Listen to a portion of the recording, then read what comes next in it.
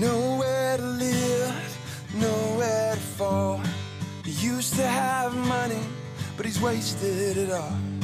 His face is a photograph burned in my mind, but I pretend not to see him for the 21st time. Welcome to Voices from the Street, the radio ministry of the Sacramento Union Gospel Mission. Prepare your heart for laughter and tears as we share the unpolished stories of the homeless and hurting, hope and transformation. Here's your host, Director of the Union Gospel Mission, Pastor Tim Lane. Well, thank you guys for joining us today. I have back as my guest today, I have Pastor Justin from the Elk Grove Bible Church.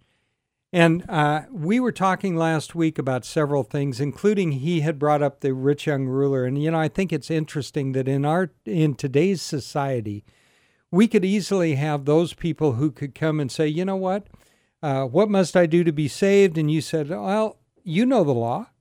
Do not steal, do not commit adultery, do not murder, and we could go down the list of things, and they could feel pretty self-righteous. Hey, I've never done any of those things. I'm not like these people out here on the street who are drinking, drugging, running, gunning, committing robberies, or whatever the case is. I am a pretty good Father knows best kind of guy. And you could say that, and all those things might be true, but Jesus kicks the legs out from underneath our stool of self-righteousness when he says things like, I don't know, oh, you say you've never committed adultery. Oh, good. I say if you've ever looked at a woman and lusted, you've already committed adultery. If you hate your brother, you've already done it. If you're angry with your brother, you've already committed murder. And so he took it completely from the realm of just the external do's and don'ts, law and order, written on paper, into a much more intimate and much harder place to be, and that's in the heart and the soul of man. And we know, I can't speak for you, I can tell what the Bible says, that none are righteous, no, not one. And that in our heart of hearts, we do despicable things. And I know I have. In my heart of hearts, if I were to come into your church and I said, okay, well, I'm going to come and I'm going to speak, and I do speak in a lot of different churches. So I'm going to come, and what I'm going to do is I just got a videotape of my whole life. And all the bad things have been condensed, and I'm going to put them up on the screen, and you're going to see not only the bad things I've done, but the wicked thoughts I've had. You're going to get to see every thought, every twisted moment of my life. Well, certainly, I'll tell you right now, I wouldn't do that, and you wouldn't want me to speak if I did. But here's the kicker.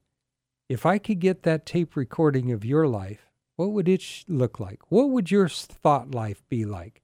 What if I could see the inner man or woman? What would that look like? And that's where God takes out that mighty scalpel of his, and he starts digging out and rooting all that internal sin that nobody can tell from the outside. You can have the three-piece suit on. You can look white and washed and clean and all those things, and you have just got it all going, right?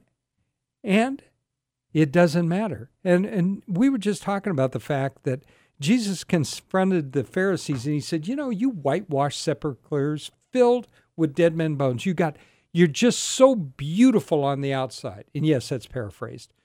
Beautiful on the outside, but filled with dead men's bones. And why was that? Because they had missed the greater part of the law. He said, you strain out a gnat and you swallow a camel. You go halfway around the world to make a convert, and when you do, you make him twice the son of hell that you are. Why is that? Because we are so concerned about the external. We forget that God looks to the internal, right? So anyway, I'd like to welcome Justin back and thank him for coming and say, hey. Pastor Tim, it's good to be back again. Absolutely. And I just couldn't agree more with what you just shared. I think what in the historical theology world they called it the spiritual application of the law. Yeah. Right? Because we're all really good legalists. Yeah. Every one of us is born self-righteous. Yeah. We think we're pretty good people living pretty good lives. Sure. And we can look at even something as basic as the 10 words or the 10 commandments and say, I'm doing all right overall, Yeah. And then Jesus applies them in the Beatitudes, right? Okay, how about now? And then even the rich young ruler, it's so interesting because I think in Matthew 10 or Mark 10, as you brought up, he confronts him with, the law of God, and he says, "Have you murdered? Have you committed adultery?" And the guy's, he's thinking, "No, I'm good. I'm actually a pretty good guy." And since my youth, from human standards, let's give them the benefit of the doubt. Sure. He was better than average. Yeah, we want him in our church. He's a good guy. Front row guy. Yeah, but Jesus, and it's interesting that Jesus didn't just say to him the 10th commandment, "Don't covet." Mm-hmm. He applied the spiritual implication of the commandment. He knew the man loved his stuff, right? And so he said, "Hey, go sell everything." Not because you have to take a vow of poverty to be a Christian. No. But he knew this man, he loved his stuff, and he would not leave his stuff to follow Jesus. Sure. So he had actually broken the 10th commandment and was living in sin because he was violating the 10th commandment. But he didn't see it. He didn't see it. But when Jesus put his finger on it, he saw it. Yeah. And that's where we see, the gospel actually does call me to repent from what we talked about last week, right? That God's going to put his finger on a particular sin often and say, if you follow me, this has to go. Right. Because that's what it looks like to turn and follow Jesus. Right. I often think that turning and follow Jesus is kind of like a guy who he's weighing out his options. He's got 2 girls he really likes, but he's got to choose one. Yeah. And I used to tell when I was in high school ministry, I would tell my students, you can't have both. Right. It just doesn't work. And when you try to have 2 girlfriends and they find out, they both dump you. Yes. I said, and rightfully so, because you're a jerk. Yeah. I said, in that moment, you've got to say, you know what? I'm gonna take this one. Yeah. I'm gonna go after this one. Right. Because that relationship's exclusive. Well, the gospel of Jesus is exclusive. It is. You can't have both. Nope. You can't hold on to the sin that you love so much and embrace and bring Jesus to be a part of it. He says, no, forsake that, right? And that was repentance. Get rid of it, and you can follow me. That's what is meant by I'm a jealous God. Mm-hmm. It does not mean that by human standards that he's this green-eyed monster lurking around. And I heard a talk show host who totally misunderstood. Yeah. And she said, well, yeah, that's why I'm not a believer anymore, because what's he jealous of me? He's not jealous of you. He's jealous for you. You shall have no other gods before me. And his jealousy is the jealousy of a husband for a wife. You're not going to let another man come in between you and your relationship with your wife. Right. And God is not going to allow another God to come in, even if that God is the God of wealth. And by the way, as Justin just pointed out, the reality is it wasn't the man's money. It was his love of that money that caused his problem. If his love had been for, let's take it to today. The guy doesn't have a lot of money, but maybe he has a really hot sports car he's had since he was a kid. Maybe that's what he would need to give up. Maybe he needed to give up sports or something else that separated him from God. It wasn't that a person with money can't have any money. It's that they can't have that foreign God between them and God. It's so interesting, Pastor Tim, how the book of 1 John finishes. 1 John, if you've ever read through that, which if you haven't, by the way, you should. It's a great little book. You can read it in probably 15 minutes. But there's classic verses in there, right? Like, do not love the world or things in the world. And 1 John really is calling the Christian to obedience. Yes. He's saying, stop living for the flesh. And actually, 1 John is the book that if you want to know you're saved, or if you want to know you're not saved, go to 1 John. Yeah, it's a good one. He's going to confront you over and over with, hey, if you're a Christian, your life will look like this. If you're not a Christian, your life will look like this. It'll let you know if you're in a cult, too. It is. It's a spiritual litmus test. But if you've ever read the book Where's Waldo, there's always something that doesn't belong in the picture. Yeah. Well, in 1 John, it's like the last verse is like your Where's Waldo, at least for me. I read that years ago, and it was, little children, keep yourselves from idols, period, book's over. Yeah. And I remember thinking, how in the world? Because John hasn't talked about idols the whole book. Yeah. He hasn't mentioned idols. He hasn't dealt with idolatry. But then it began to hit me, and it's just, I'm a slow learner, so it took a while. Sin is sin. The nature of sin is idolatry. Amen. All sin is going after another God. All sin is saying, I know better than the God of heaven. I'm smarter. It was the same thing that Eve believed in the Garden of Eden. Right. Satan's way is better than God's way. So John says, if you're a Christian, you won't love the world. Right. If you're a Christian, you'll be a confessor and a forsaker. Mm-hmm. He finishes this book with, little children, keep yourselves from idols, because as John Calvin said, our hearts are idol factories, aren't they? They're constantly spitting out idols. And we've got to say, am I willing to forsake those idols and follow Christ? I mean, that really, it's so interesting. How the Christian life begins, right, is how it continues and ends. It begins with, forsake all and follow Jesus. And what does it look like today for you and me? Forsake all and follow Jesus.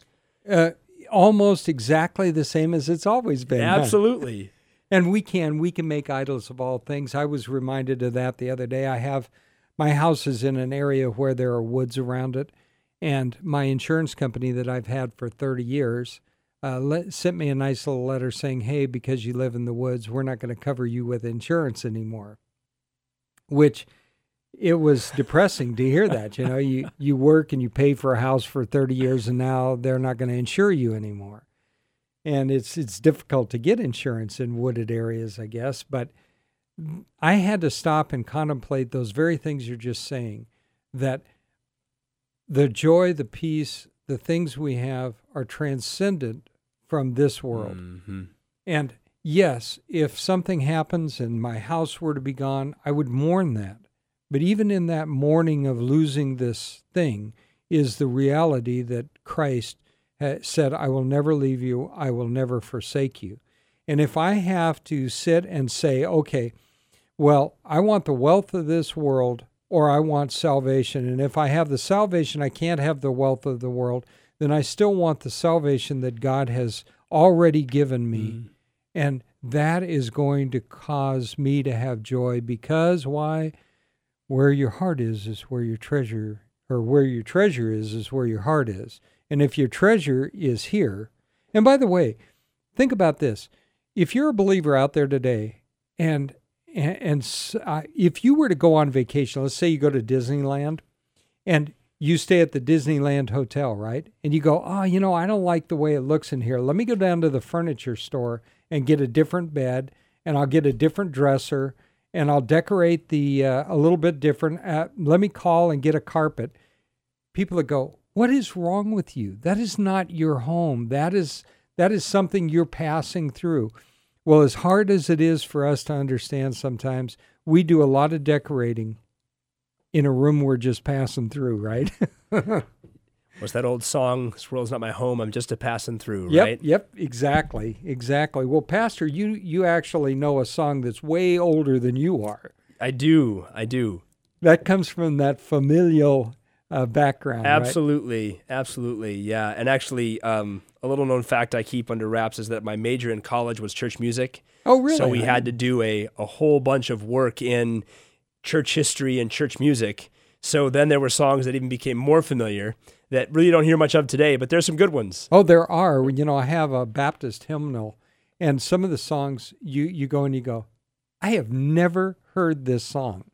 And my grandmother was a piano teacher, and she graduated from the Royal Conservatory of Music. So she could take a book and she could tell you what the tune is. I can't. So I need help whenever I have. But some of the words to the old hymns are amazing. And we don't see them today because we like to have just, 4 words, 2 beats, and we're good to go, right? It's Christian music. Yeah, my thing is, I think as I look through the ancient music and modern music, I think God has had faithful people all along, right? Oh, yeah. There's good ones that are old, and then there's old ones that we don't know anymore because they needed to go away. Because they were terrible. Right, they were terrible. And then there's, I think now in the modern era, it's harder to find, and that there is some brilliant Christian writing that just praise God for rich theology set to music. And it just ministers to the church. And yet I think we need to remember that God has people that have gone before us too, and we can stand on their shoulders and just rejoice with them and learn from them, whether it's the greats of Isaac Watts or the Wesley brothers or whoever else. Yep. No, absolutely. So tell me something. When you come down, and you come down once a month at least, to deliver a message on a Friday morning, and you and I take turns with Ernie and a couple other pastors in town. When you come and you see they're not exactly street people because they're on the program, and you're dealing with a lot of the men that are on our program are 24 guys, up to 24 guys. What do you see as far as the difference between maybe the people coming in for the first time seeking a church and the men that are coming onto the program, maybe having no background either? Sure. Well, I think the biggest thing for me is whether or not they're born again. Yeah. And what's amazing is the evidence of being born again is pretty obvious, whether it's in the local church or at Union Gospel or anywhere else. There are men there that you can tell they just are submitting to another 9-month program, another try to get clean, and praise God for that. He may meet them at that try. Yep. And so you just keep being faithful, right? But then there are brothers who they have repented of their sin. They are radically transformed. Their fight is still real, right? They're still fighting. Oh, yeah. And they're still it's going to be a long road to recovery. But you can see God's at work in them. They are eager and hungry and submissive. They're done running. They don't just want to have their drug or drinking problem fixed. They're genuinely transformed people. Oh, yeah.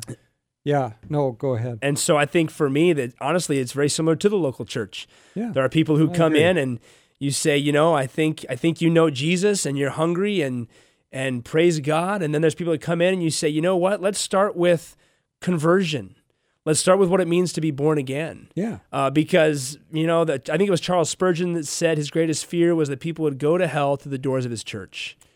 That is the fear of every true Bible-believing pastor that there ever was, that they look out, and you, Justin, pastor, as well as I do, that you look out and you realize that you got the 4 types of people.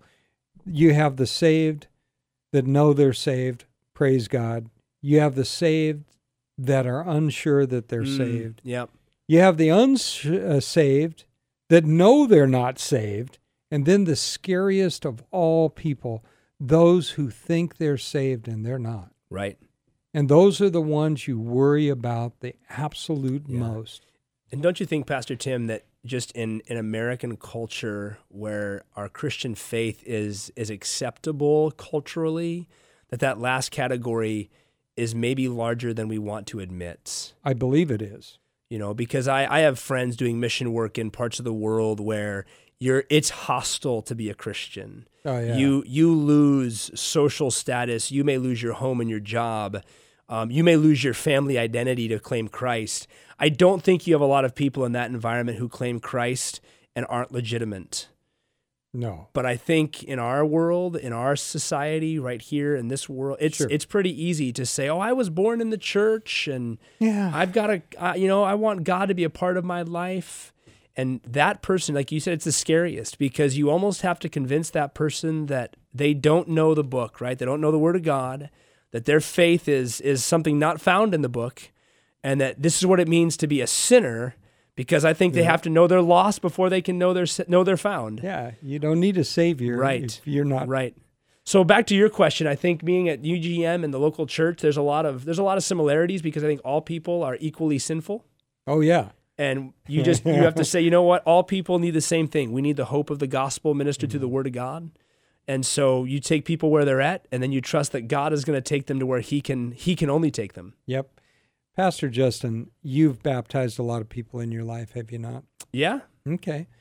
See, here's the difference, and you made me think about it when you were talking. In those days, when a person was publicly, baptized, it could cost them their job, their status. It could cost them their lives in the culture that they lived in. To be baptized was a huge step of acknowledgement that I've been transformed, and you'd have to be transformed to want to endure something like that. We've made it sometimes just simply another ceremony. Yeah. And And that's not what baptism is. And of course, I'm not trying to equate baptism to salvation, because although it was commanded for us to do, believe and be baptized, the thief on the cross was never baptized. But my question to everybody, and I've had this, I'm sure you have, well, I'm saved, I've accepted Jesus Christ as my Lord and Savior, but I don't really see a need to be baptized. And you go, okay, so you've committed to serve God in the very first commandment he gave you. You said, no, I don't want to do that. Right. So we take, and what I'm getting around to is it seems like in our culture these days, we are taking more for granted and lighter the things that God has told us to do. Yeah, I think it's interesting, even in your statement you just made, you talked about how I've accepted Jesus. Yes. Paul used words like obedience of faith for the sake of his name. Yes. He called upon people to obey the gospel. Yes. And that goes back to that issue that we talked about last week more, was repentance of I am done living my life. I am not just adding Jesus to my life. Yeah. Like I am forsaking all and following him. Yes. If I'm forsaking all and following him, yeah. Well, following him in baptism is simply the declaration to everybody else. Yep. I'm following him. That's all baptism was. In the first century, it was the public proclamation of what Christ had done in you. And it cost. And I think today, we don't want even the smallest of cost. Mm-hmm. Oh, it's a big crowd, or I'm going to have to have wet hair in front of everybody.